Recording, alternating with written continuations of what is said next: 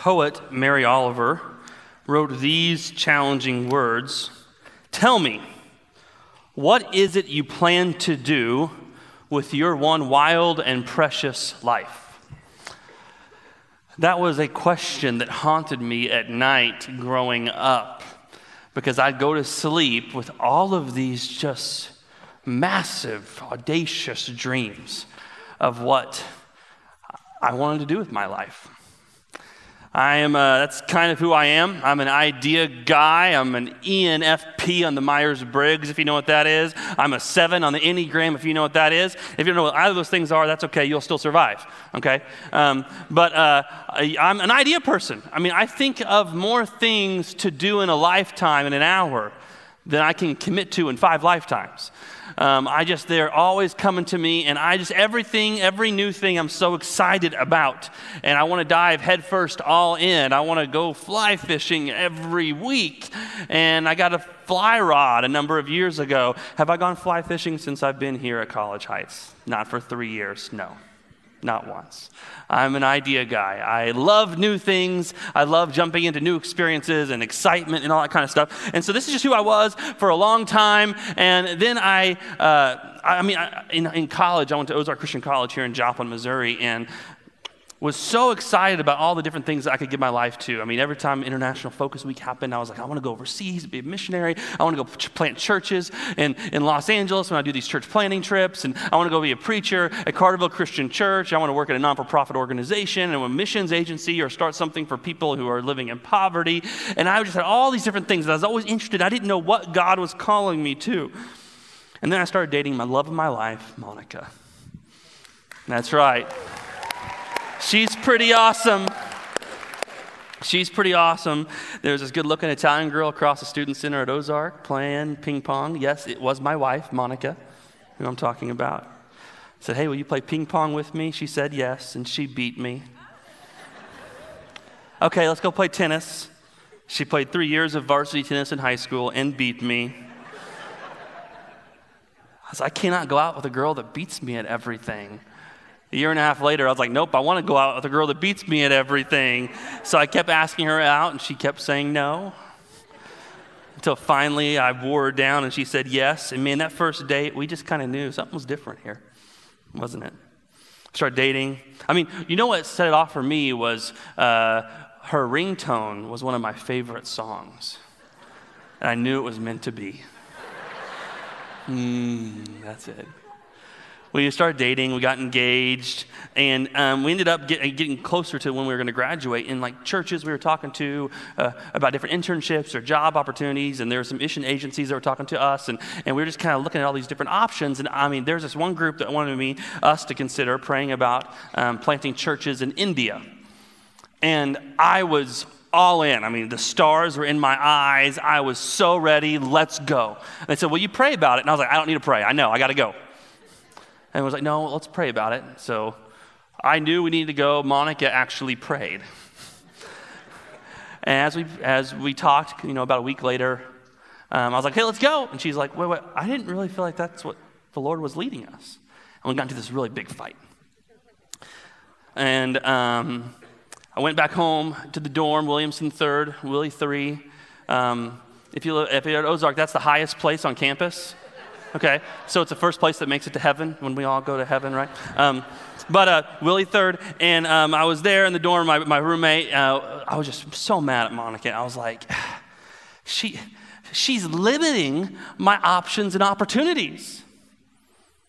And he kind of looked at me, guy engaged, single guy, hadn't really dated anybody ever, and he said, maybe she's not limiting you, but maybe she's focusing you. Was not the words I wanted to hear. What do you know? Shut up. Go away. But it's true. I wouldn't be where I am today in a sweet spot in ministry if it wasn't for Monica. If it wasn't because of this commitment, this covenant, this marriage with someone else saying, no, we're going to go somewhere together. That focused me on what God was calling us to and what his role was for our lives, not just Sai's life. And I can't help but think so often in life we have to consider all the options and all the open doors that we all talk about and everything goes, that language we use. And we have to address this question: what focuses you? Like what things, what external kind of environments and pieces around you helps focus you to what God is calling you to again and again and again? Because I don't know about you, but so often in my life, I feel like I'm making a millimeter of progress in a million different directions, right? A little here, a little there, a little there, a little there, but I'm not really making any progress anywhere, really. And maybe you're not feeling like you're making a millimeter of progress in a million different directions. Maybe you feel like you're getting defeated in a million different directions. Like everywhere you turn, like defeat here, defeat here, defeat here. And you're like, how do I even know where to begin? Getting focus and progress and getting somewhere in my life. What focuses you on where you need to start? What that thing is, it's most important, that brings kind of everything else together. It kind of reminds me of that, kind of buttoning your shirt. I struggle with buttoning my shirt. So much so that I only unbutton the top button and I put it on and off like a regular t-shirt. That kind of struggle, okay? Can I get an amen? Anybody else? If you haven't done it before, just start doing it. It changes your life, okay? But the way you can get your shirt buttoned correctly, if you've struggled with this like I have, you start with that top button, right? If you get that aligned, the rest of the buttons fall into place. And the same is true with your life. I truly believe this, that man, all the different fronts that you could struggle in, feel defeated in, try and feel progress in, if you come to this front with Jesus and say, who do I think this man is? What has he done for me? Who did God create me to be? It's that top button. You can have victory here. I don't know about anything else in your life, but here at the cross with your sin, with pain, with suffering, with guilt, with death, with hell on earth today, you can have victory in this one front today because of what Jesus did on the cross for you. Where God became man, he went and crawled up on the cross, he died for your sin, then he rose again to give you new life so that in this one area, start here, it's that top button, victory now. Take that step. Walk the way today. Watch God transform your life and see what that kind of focus brings to you. So what focuses you when you start trying to pursue all those million other different fronts and directions? We've been in a series on this topic of focus for the last several weeks. We've been kind of pulling apart this mission statement as a church. We believe that Jesus has given us a mission, and this mission should focus us. It's one of those things that is outside of us that focuses us on what's most important. Here's our mission. It says this: to make disciples of Jesus who change the world through the power of the Holy Spirit for the glory of God. The shortened version, we just say it like this: make disciples of Jesus who change the world. We know this world isn't what God planned for it to be. It's fallen, it's messed up, it's jacked up, but God wants to transform it. And the way, his plan A to do that, there's no other plan. There's no plan B through Z. There's plan A. And that is to have disciples like you and me making other disciples who transform the world one disciple at a time. Now, what does it mean to be a disciple? The elders and ministers of this church, we spent a year defining that. And it comes from this one verse, Matthew 4, verse 19, which says this. Jesus looks at Simon and his brother Andrew, two of the very first disciples, and he says, come, follow me. I will change you. I will make you. I will transform you to be fishers of people. That's the verse. And we break that into these three pieces. Disciples are someone who follows Jesus. They are being changed by Jesus. We're not ever there. We're always in the process of being transformed by Jesus until we're resurrected again. And then we are on mission with Jesus. That's what it means. Come follow me, Jesus says. Follow Jesus, and I will make you. That means we're being changed by him. And then I will make you fishers of men. I will give you a mission. I will give you a purpose. And so this is the complete picture of what it means to be a disciple. Now the danger is we try and do two of the three-legged stool without the other third leg. And if you've been hurt by church, if you've been burned by church, this disciple piece, that graph is probably not what you ran into. What you probably ran into was some other version of these three circles. Put that back up there, Blake. Because what happens is so often in the church, we just try and do my role and our role. I'm going to follow Jesus. I'm going to show up to church. I'm going to be in small group. I'm going to do all the right stuff. But God isn't involved. He's not transforming me. I'm not allowing him to change me. And when you have people that are just doing my role and our role, but God's role is not involved, that's called legalism. Maybe you've ran into that before at church. That's not what Jesus called us to. He called us to discipleship, not to legalism. And maybe you ran into people and it's like, hey, listen, it's my role. I follow Jesus and God's transformed me, but there's no role for us as the church, the body of Christ working together to accomplish God's mission. Like that's not involved. And that's called spiritualism. That's just kind of the me and Jesus faith, right? Or maybe you ran into this, where you have someone who's doing, I'm showing up to all the right stuff, and I'm going to small group, going to Sunday school and church, and God is doing some work, but I'm not really owning my faith. I'm just showing up and people are pouring into me. That's called consumerism. When you have those two, but not the third circle. Maybe you've been burned by one of these versions of church before. And I know a lot of times we wrestle with that. One time in my life, right? There's so often in my life, one of those circles kind of falls away and I become a consumer. Or I try and distance myself from the church and I'm just this spiritual guy in nature by myself. Or maybe it's just I get rid of God and I'm like, you know what, God, I got it. I'm going to do all the right stuff and I become a legalist. And if we've hurt you because of one of those three things, I apologize. That was never Jesus' intent for his disciples. No, disciple is when you have all three of those working together. And today we're going to conclude this series by digging into what it means for us. So we wanted to have one service with everybody in the room because I wanted that us to really mean something today. We wanted us.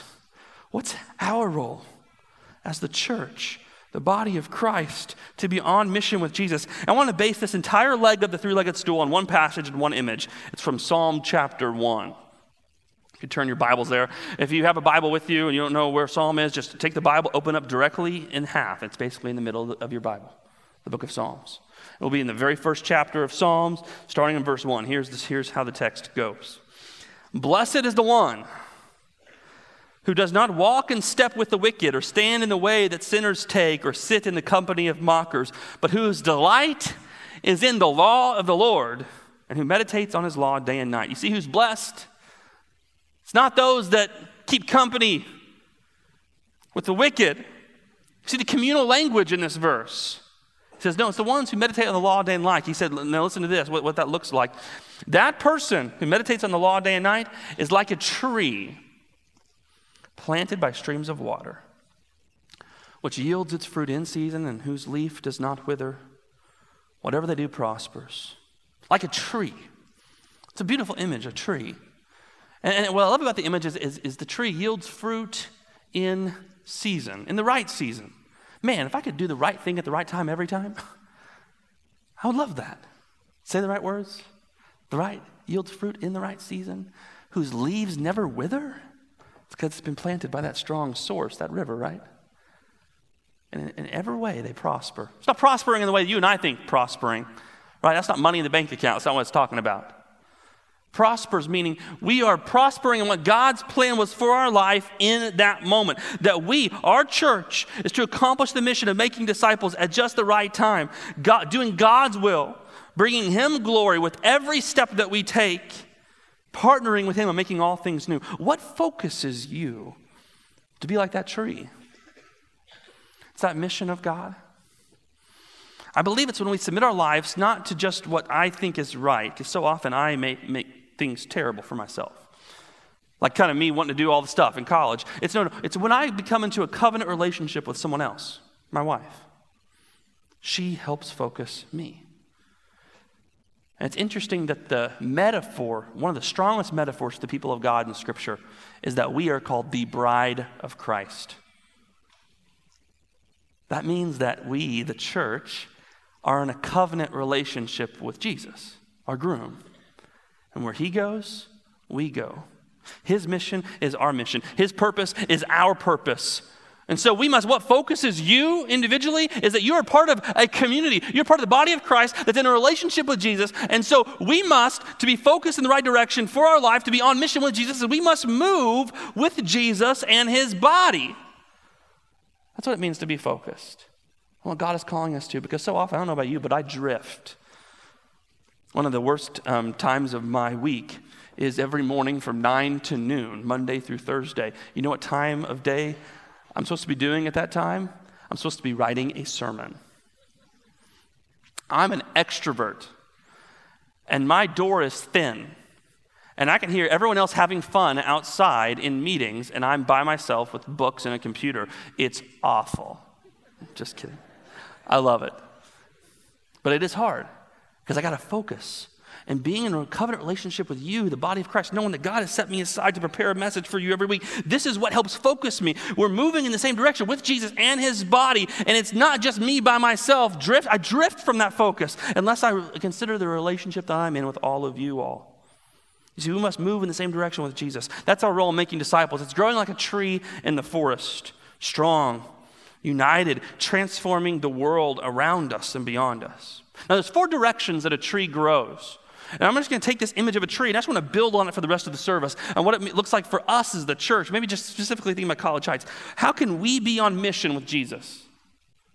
What does focusing on that look like? And a tree grows through 4 directions. Here's the first direction. Trees grow down, don't they? Trees grow down and they get big, large roots in the ground that make them able to grow high and tall in the sky. So you can see this picture. Typically, lots of trees, in order for them to stand strong, however tall they are above the ground, that's how deep they have to be below the ground. Look at all those roots that are going down. And that's what keeps that tree nourished with the water coming in, and it takes that water up and the nutrients from the soil, and then that what keeps it nice and strong above the ground. Now, not all trees grow that way. That tree's all by itself, right? Solitary tree. Some of the tallest trees that we have are the sequoia trees, right? Now, sequoia trees are taller than the Statue of Liberty. They're so big you can dig a hole in the middle of the trunk and drive a car through it. These trees are massive, yet they don't have deep roots. They have wide roots. And their root system aren't by itself a tree. These sequoias are grow in a forest, and they grab a hold, almost like they're holding hands. They link arms, and they grab a hold of one another. And that's what empowers the sequoia trees as a group to grow so tall, taller than the Statue of Liberty, and so big that cars can drive through them. That's what it means for us to grow deep together. This is what focuses us is when we come here and we do this thing called gathered worship. We come into this environment and we are taught by other people, hey, pray these words. If you've never prayed before, that's okay. Just we put it to music, sing these words. That's your prayer. Let me teach you how to pray. Those are roots growing strong and deep, holding you up, holding me up. It's, hey, let's have somebody else study for the week and see what the Lord is saying to them and deliver a message from Scripture. Roots growing deep. Let's go take communion together, the bread and the cup, the body and the blood of Jesus. And Christians have been doing this for thousands of years, and let's join with them, those roots growing deep, giving us a nice base and a strong support system. See, this regular gathering has been going on for 2,000 years. It isn't some invention of pagan Romans when Constantine made Christianity the official Roman religion, or the official religion of the Roman Empire in 315 AD. It's not. This didn't start then. The gathering of Christians began the very first 300 years of the history of the church. In 100 AD, maybe even a little bit before that, there's a book called the Didache, where it talks about how every day, it says every Lord's Day, we gather ourselves together and break bread and give thanks after having confessed our transgressions, so that our sacrifice may be pure. The 2nd century, Justin the Martyr, this is the mid-150 AD, said this in his book, and on that day called Sunday, all who live in cities or in the country gather together to one place, and the memoirs of the apostles or the writings of the prophets are read as long as time permits. That should not be in there. As long as you want. No, I'm just kidding. Then, when the reader has ceased, the president verbally instructs and exhorts to the imitation of these good things. Then we all rise together and pray. And as we before said, when our prayer is ended, bread and wine and water are brought, and the president in like manner offers prayers and thanksgiving according to his ability, and the people assent, saying amen. First 300 years had this other phenomenon happen called the catacomb meetings. Christianity was being persecuted, and underneath Rome are these caves called the catacombs where the Romans would bury their dead. And Romans didn't like death. They didn't want to be around death. And so Romans wouldn't go down there. They'd only send their slaves to go into the catacombs. And so here are these huge gatherings, chambers underneath the city that were free to roam for Christians. And they would go down to the catacombs. I've been there in Rome, and they would go down there, and that's where Christians would meet, and they'd gather together, and they would pray, and they would teach. Acts 2:42 says it this way, the early church, they devote themselves to the apostles' teaching, to the fellowship, to the breaking of bread, and to the prayers.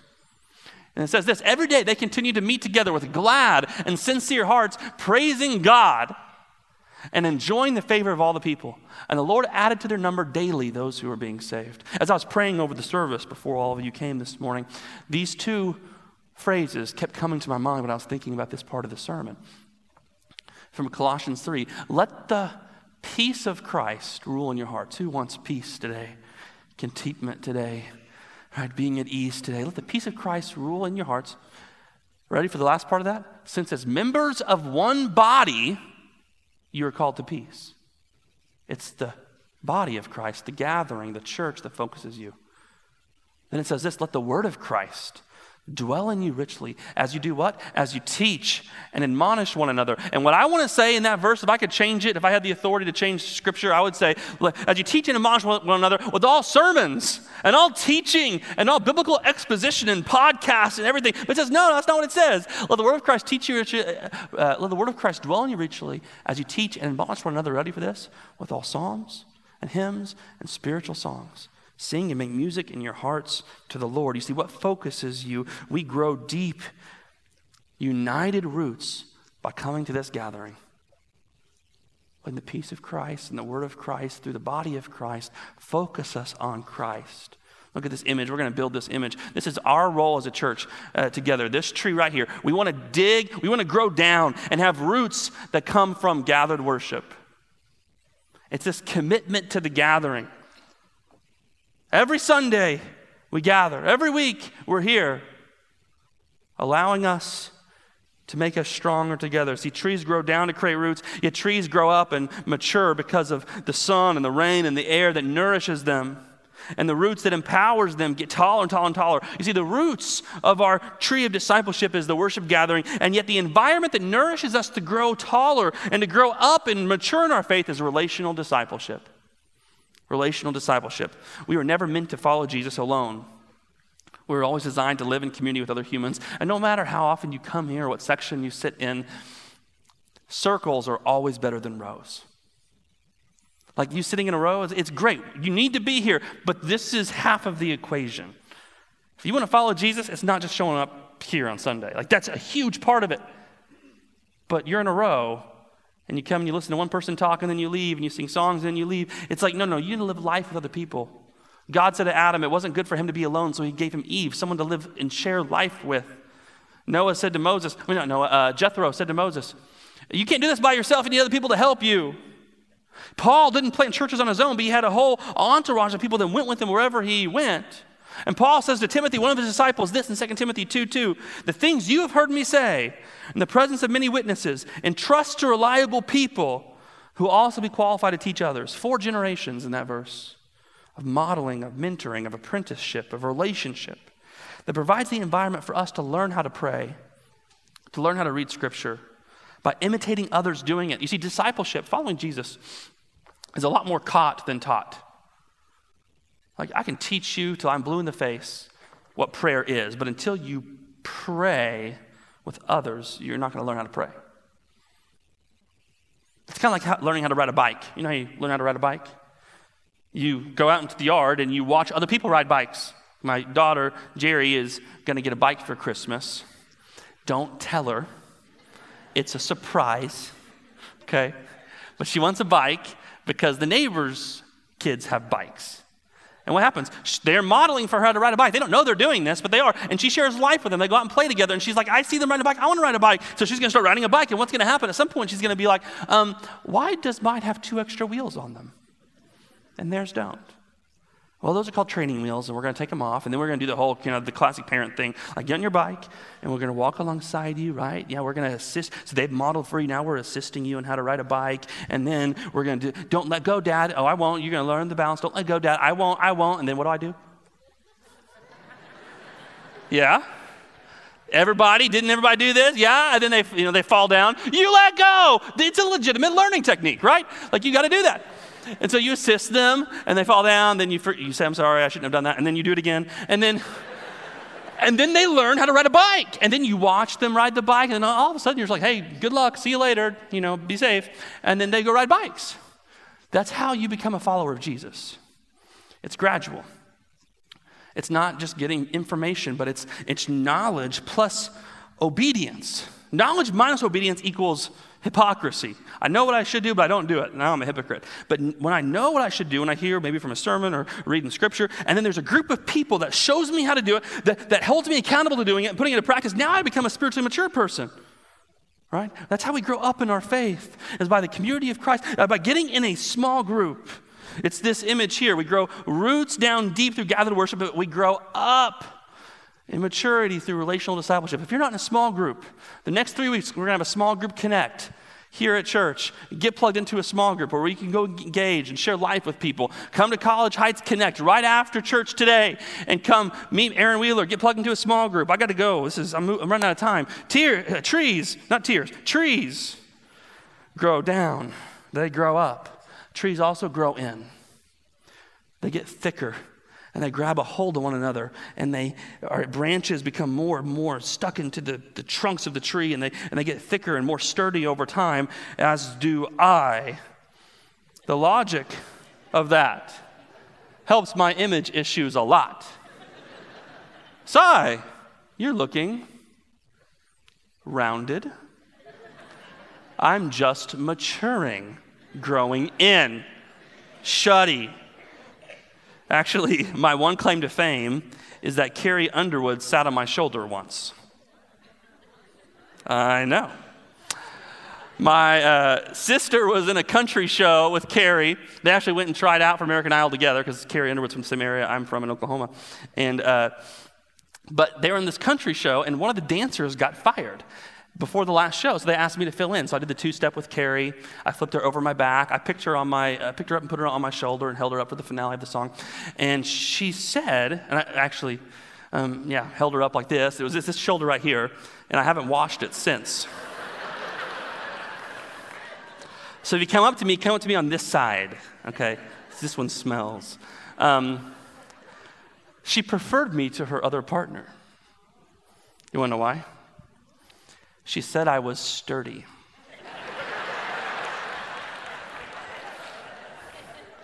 But that's what happens, though, over time. The trees, actually on the outside of the forest, they weather the storm, the wind, and the rain, and they actually become thicker and more stronger in protecting the other forest and the trees behind them. And that's what happens in your faith when suffering and persecution happens and you lose a loved one. 2 people I prayed with today lost a loved one recently. And it's a conversation in the atrium, but it's a lifetime for them. And what's the role of the church? The role of the church is to come around people who are hurting, who are in pain, that suffering hits, or maybe being persecuted because of their faith. And we say, no, we're going to come around you, and we're going to help your faith. You grow stronger in your faith. Don't run away from your faith, because it's in those seasons where our faith is refined. 1 Peter says it like this: in all this suffering, basically, you greatly rejoice, though now for a little while you may have had to suffer grief and all kinds of trials. These have come so that the proven genuineness of your faith, of greater worth than gold, which perishes even though refined by fire. You see, gold they'd put into a fire, and the impurities would rise to the top. It would get up nice and hot, and the fire would get the impurities to rise to the top, and they would scrape it off. Sure, they would take a little bit of the gold with it, but they made the rest of the gold more pure. That's what happens when the fires of suffering and persecution and pain hit. It refines our faith, and that refining proves our faith genuine and may result in praise, glory, and honor when Jesus Christ is revealed. We're not looking to cause that as a church. That's not our role as a church, to cause persecution or to cause suffering or to cause the loss of loved ones. No, but when that does happen, we have to recognize that that's an opportunity for us to come around a person and say, hey, we're here for you. We're going to walk alongside you the way God is here with you, and then look for opportunities for their faith to grow in that process. That's our role. So we come together. What does that look like for us to become closer with Jesus? And so we grow down the roots with gathered worship, and we grow up in this relational discipleship and mature in our faith, and we grow in through care. Oh, that's that next piece. As we grow inward, where we're able to get stronger in our faith and more refine our faith through care in the midst of suffering. And lastly, trees grow out, don't they? Trees provide shade for animals to come underneath them from the sun. They provide branches for birds to perch in. They actually affect the ecosystem around them, don't they? Trees put off oxygen. They take in carbon dioxide, and we breathe in the oxygen they put off, and we breathe out the carbon dioxide that they take in. If you want to kill a forest, kill the trees. If you want to reignite a forest, you plant trees, because trees affect the atmosphere. And then you have the seeds of the trees. Not only does a tree affect everything around it, but trees then reproduce. They multiply, and seeds go out, and they're blown by the wind, and there's some seeds that explode, and they go everywhere. Or other seeds are picked up by animals, and they're taken off, and then another tree pops up where that seed lands. Just like our faith. Just like the body of Christ. We are never meant to be in one place and have no impact in the world around us and behind us, but to huddle safely and secure forever until Jesus comes back. No. That's burying gold in the ground. Like trees, we are meant to have an impact on the world around us and the world beyond us by multiplying in every way, reproducing on every way, going out into the world and planting trees all around this known world so that every person in every house, on every street, across the globe will see the glory of God and know who He is as Father. As the waters cover the sea, so we go. We go. We go. What focuses us? It's being this tree. Let me show you this whole picture here. It's that impact. It's growing down and gather worship, up through relational discipleship. It's growing in through care, then growing out and impacting the world around us and beyond us. We move in the same direction with Jesus by committing ourselves to this. Not getting distracted by all the million other things that we could do, but saying, no, that's our focus, right? Is that tree. So here's my challenge for you today. I'm going to skip straight to this. What are you going to give up this year so that you can focus on being on mission with Jesus? We are a distracted culture. What we need is focus. We don't need a tree to add on to all the things that we're already doing. To add Jesus on top of everything else, to diversify our activity a little bit more with a little bit of Jesus over here. No, we got to refocus, recenter, get that top buttoned right by committing ourselves to a covenanted community with Jesus. The fact is this, church, we, the staff and the leadership, we have had much to do with the problem of being distracted as our culture has. We have 85 different ministry programs that we are currently running today, and 80 different events every year. And the truth is, the majority of us in this room, we're the ones that are running ragged trying to keep all of these things going. So this is what we need to do. We need to focus our energy on those 4 things. That's how you make a disciple, growing down and up and in and out. And that's what we're going to do. That's what we're going to focus on, because that's our mission. That's what it means to be in a covenant relationship with our groom. We are doing an examination of all of our programs, identifying ways in which everything we do can come into alignment towards those ends, to focus on making disciples who change the world. And what we're asking from all of you in this process is patience. Be patient with us. And also, we're asking you to be willing with us to work on aligning all of our ministries towards our mission. What it also might mean is that some of us in this room, we might need to stop doing some things that we're currently doing because we're overcommitted. Please, giving you permission, do it. Stop. Because there's others in this room who aren't engaged. Maybe they're living that consumer life, and they need to step up. Maybe they've never come to Jesus, and it's time for them to have an opportunity, but we have the same people doing all the stuff. We need to have more spots and more empty spots available for people to say, I want to step up. I want to be a part of that. And maybe that's you inviting an apprentice to come alongside you, and then you leaving and you raising them up. A relational discipleship environment where you're replacing yourself. See, every one of you here, we all play a role in helping those who are outside of the tree, outside of the faith, into those 4 areas of growth. And so that's what this is all about. This is why we need focus. So this is what we're going to do for the remainder of our time together. We're going to focus on this idea of these 2 imperatives that Jesus gives us that focuses us, I think, week after week. He says, come, and he says, go. Come and go. Come and go. So we have these tables around the room. We're going to take communion together. And we're going to do it in an intentionally different way than us sitting in our rows and receiving them in our seats. We want to everyone get up to come to Jesus. We're going to move in the same direction with Jesus and his body. So we have these stations around the room. We're asking you to get up and to come to Jesus. And at his table, he's going to say, this is my one front of activity that you can have victory in today. My body, broken for you.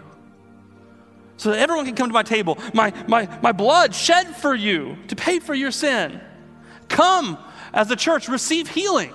Healing from your sin, healing from your guilt, healing from your shame and your fear and your past. Because without this sacrifice of Jesus, it doesn't matter what we do. Without him, we are nothing. First and foremost, we all must come to the foot of the cross. And remember, it's because of him.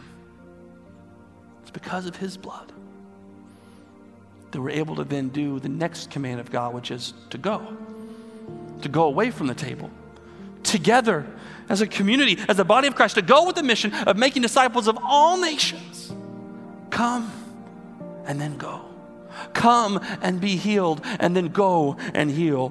Come and find purpose and then go and give purpose. Come and receive good news and then go and give good news.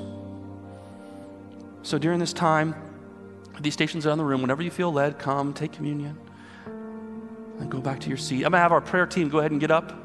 Prayer team people, get up now. And we have 4 areas for you to go. We have one over here in this exit, one area over here in this exit, one area up front, right here in the front, and one area right there in the back. Just spread out around those 4 areas, prayer team, our elders, ministers, volunteers. During this time of communion, maybe you just need to go to one of these people and be prayed for, be prayed over. To come and have the community of Christ, the bride of Christ, help focus you. Go to one of these places during this time. Receive prayer. Go into one of these communion stations. Take the Lord's Supper. Come. And if you have limited mobility, raise your hand. Someone will bring you communion. And if you want someone to pray with you and have limited mobility, raise your hand. Someone will come pray with you. But let's all today, in this one moment, move in the same direction with Jesus.